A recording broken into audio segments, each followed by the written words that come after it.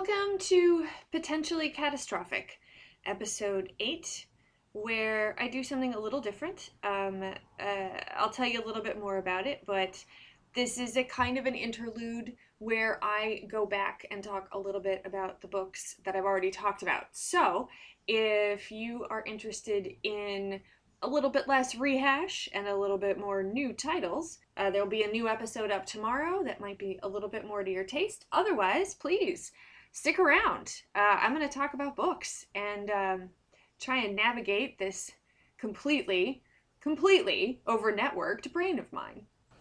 All right. Good morning, y'all. I have brilliantly moved my recording setup into the kitchen where the ambient noise is slightly less distracting. It's like bird song, and that's nice, except for that I live with 2 cats, so there's also going to be cat chatter at the birds, and backyard dogs, because backyard dogs are real, so this is definitely an atmospheric sort of a book podcast. So this is episode 8, and today I'm actually going to address some stuff that was sort of bugging me a little bit. I may do this again. I may not. I'm going to see how this goes. But it was kind of a nice opportunity to re-listen to the episodes, to take some notes about the books that I've been talking about and begin to notice some trends, and also think about a little bit more deeply about the relationships that are being sort of randomly established in the oddness of the books I choose and the books that I had read 2 years ago, and putting them together. Some of this is about course correcting. I am human, I am fallible, and I think that it's important to course correct, but I also, that's not what this whole thing is going to be. So I guess here goes. Yeah. So the first up is the Castle Waiting and Woman Under Monasticism episode 1. So we thought about it a little longer, and there are three, I guess, specific things. One is that I feel like my language was not great. The visual images seemed to be drawn from sort of 14th century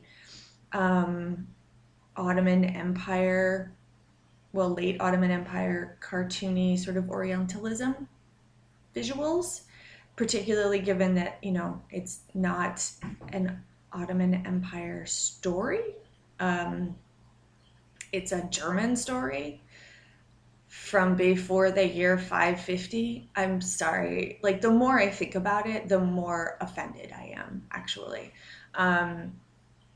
I think that the representation of men in that backstory for the bearded, crucified, gilded saint are caricatures. And I know that happens in fairy tales, but I feel like it's peculiarly egregious when you've also misplaced a story into a culture that does not have that story to represent any group of people within that group as just caricatures and not even whole people. So I'm gonna be more careful going forward about talking about regional specificity and time specificity, and I am a relatively wordy person, so I am comfortable using too many bland words rather than one offensive word. So we'll see. That's the plan, is to do better, but also to maybe get more mad. Yay. I'm thinking about it a lot more, and I'm gonna have to look at it more closely and see if somebody else has written about it, because I feel like the book's been out for long enough. Someone has noticed. Okay, episode 2, called Making a Liar Out of Myself in a Storm. The books are Conflict Resolution for Holy Beings by Joy Harjo, and because of course, Alexander Hamilton by Ron Chernow. So I wrote down some stuff that I will read.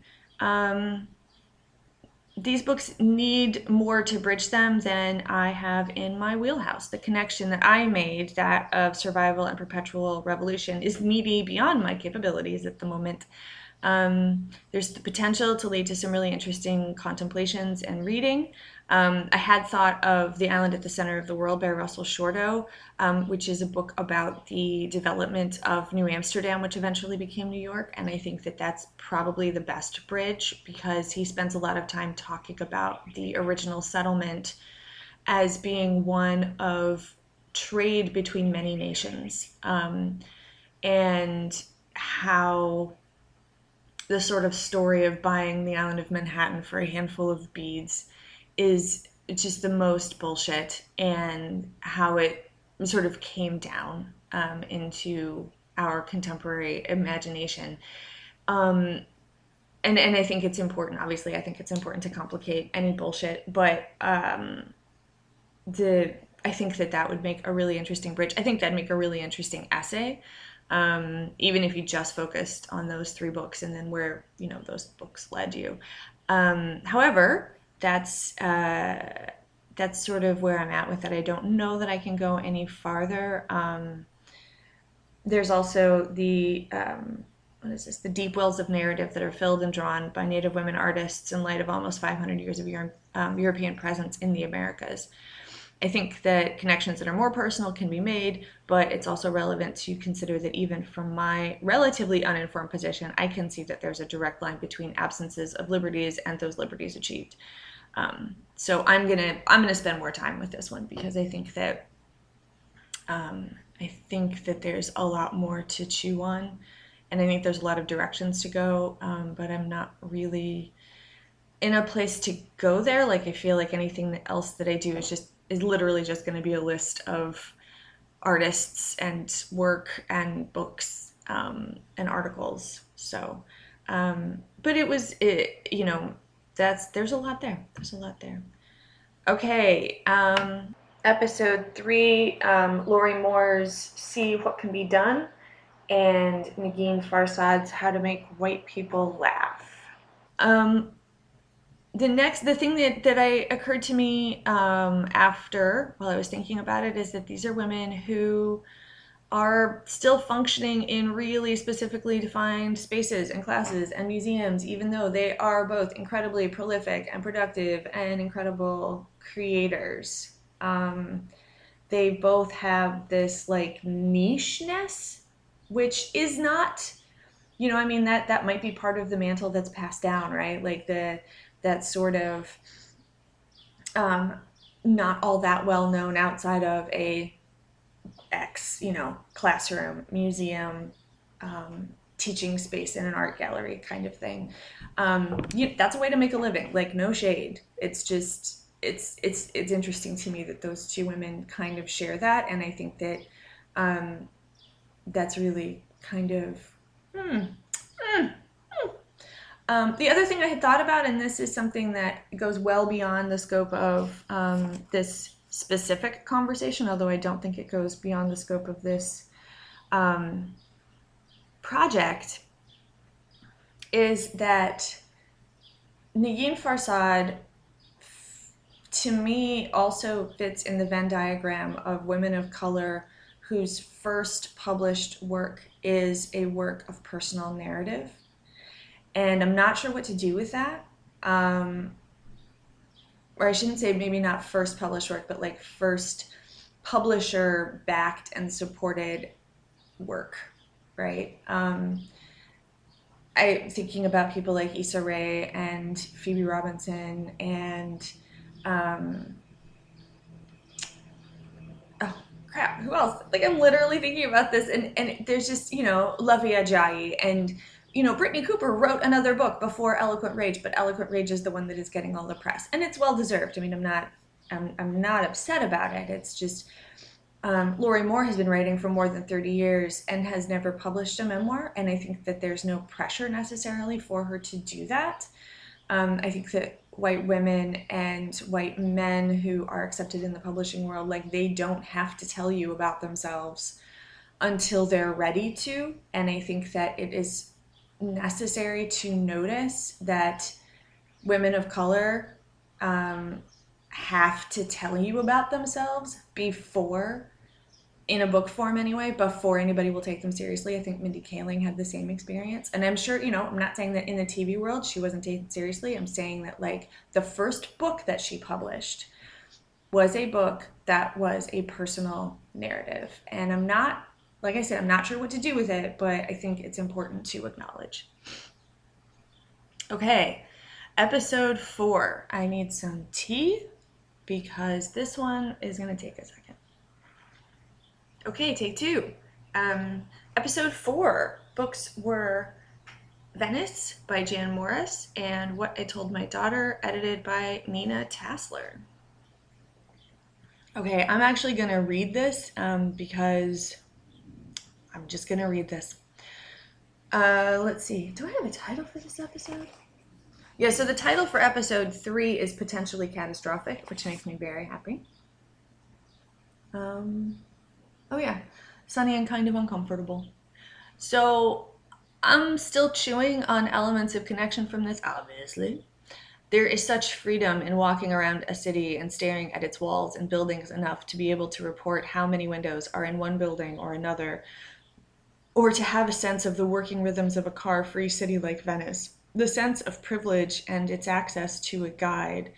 What does that mean for a traveler, and how does it translate to someone who does want to go to Venice or to succeed in the corporate world? My ambivalence is not universal, but my awareness of the absence of freedom of motion for so many people is put in sharp relief when I start thinking about what is suggested by the freedom with which Morris moved through so many cities and countries, and the decidedly focused tone that I felt in the book of letters to daughters from accomplished women. The tangible effects of privilege and the ability to confer those effects to others, even when those others will never accomplish that lack of privilege, is frustrating to me in an almost physical way. I feel like I'm pushing back against something, even though it's not something that I can see or name or feel. So, yeah, I run into this a lot more now in travel writing than I used to, not because it just showed up, but because I just started noticing it a few years ago. And it's something, I grew up in a very privileged world, and I am significantly less privileged in some ways than my parents were. So like, I'm not doing as well as my parents were at my age. I'm never going to accomplish the kind of corporate success that my mother did. I'm never going to accomplish the kind of academic success that my father did. I do not carry this as a burden. It is simply a reality. But I have also, in many ways, chosen not to. Like, I have rejected the access that was offered to me. In some ways not. But this isn't like a halo moment. It's just a reality of how the world of the patriarchy works and how success works and how some of us do or do not choose to interact with that, which in and of itself, P.S., is a mark of privilege, that I have that option and that I have acted on it. So yeah, when you put those two books together, and particularly in that place and space of, Jan Morris has such an opportunity to be unnoticed, mostly while standing and staring at things, right, in order to write about them effectively.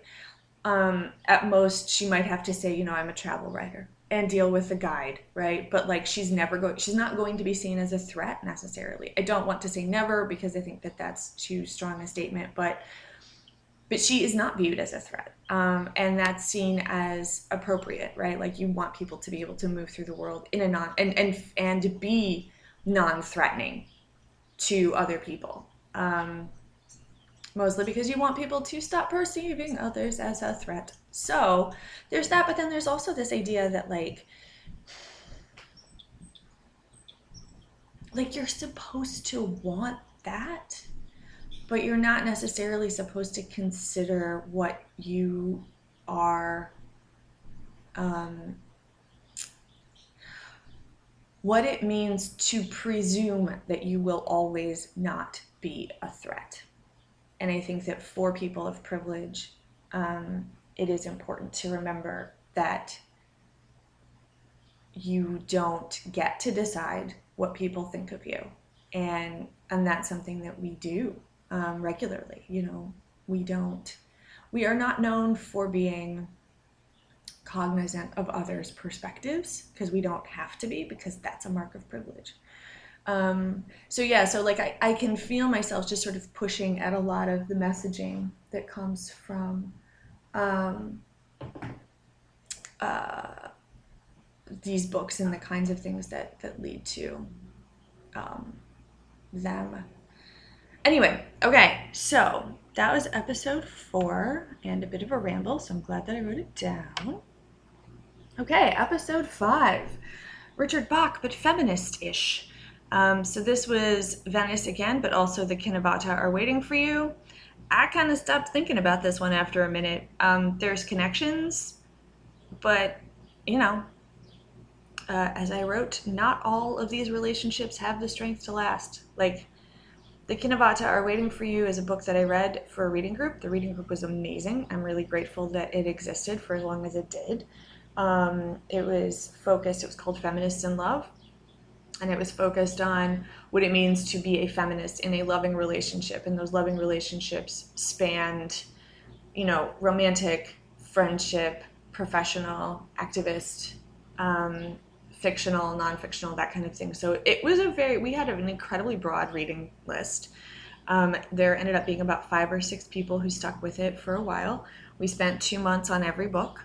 And we began with bell hooks. Like, we spent about a year reading bell hooks. And so reading The Kinabata Are Waiting for You was an interesting experience, because we sort of all didn't like it in much the same ways. And as anybody who's been in a book group knows, when you don't like a book, the conversation is infinitely more interesting. And I was very curious about the ways in which we didn't like it and the ways in which we did like it because of that. The person who'd recommended it had read this book at a very young age. And, I think she was in her teens or early 20s. And, like, that's an appropriate book for somebody who's that age, That's when you read Richard Bach. That's when you read The 11 Million Mile High Dancer, which is a book that it reminded me of. So anyway, it's okay to read books you don't like. Yay. Okay, episode 6, Eloquent Rage and the Awakened Kingdom. I'm calling this one A Specific Kind of Weight. Okay, so this I'm going to read as well. What a pairing! Also, what an excellent introduction to what I am sure will become the theme of my summer, the books of N.K. Jemisin, which I may have read most of in the lead up to the release of The Obelisk Gate, but I don't remember, so I guess we'll find out. 2 things, every summer ought to be an N.K. Jemisin summer, and the connecting theme of travel as an expression of privilege. Parenthetical aside, I read a lot of travel writing. I know I said that already. This will be a consistent theme going forward. It's just unavoidable. I have an entire travel bookshelf. It is in my bedroom. It matters to me to be close to it. End of parenthetical aside. There's no way to talk about the nature of travel in The Awakened Kingdom or in the Inheritance trilogy, to be honest, without giving away far more than a simple spoiler, so I'll save it for an essay. However, the passage that I read from Eloquent Rage spoke specifically of the women who refused to give up seats on buses. And there's much to consider about how Black women in this country are prevented from moving freely, both because of the circumstance of racism and because of the circumstance of sexism. And yet, Black women do travel. Their stories get told. They frequently are told in every other genre than travel writing, which is the specific property of white men. Considering the role of movement in these individual books is incredibly powerful. And y'all, seriously, there's so much work to be done in just learning how to see, identify, talk about speakers in novels or in books of poetry, the eyes of the photographer. There's got to be a word for it. I don't know what that is. Painters, interior design, travel is something that is so specifically connected to middle-class white men and their wives. And it's something that there are a lot of people doing work on. I will probably talk about that more later or in another circumstance, because I have done some reading enough to be aware that other people are working on this and talking about it. And the thing that I'm specifically interested in is noting those places where a book is not a book of travel, and yet there is travel in it that was done by the writer or by the speaker in some way that is necessary to the narrative. So that's going to continue again. And I think it's something that's really important to talk about, specifically when written by Black women, specifically when written by Native women, specifically when written by queer people, specifically when, and it's not to say that Black women or Native women cannot be queer. It's simply that, like, there's not a place on the travel bookshelf, right? Like, I firmly believe the canon just needs to be shocked. So that's a conversation that's going to continue. Okay, episode 7, Revolts at Nunneries. Women under monasticism in the 5th season. Okay, I'm going to read this. Yeah, this one's good. This one is so good. I love this.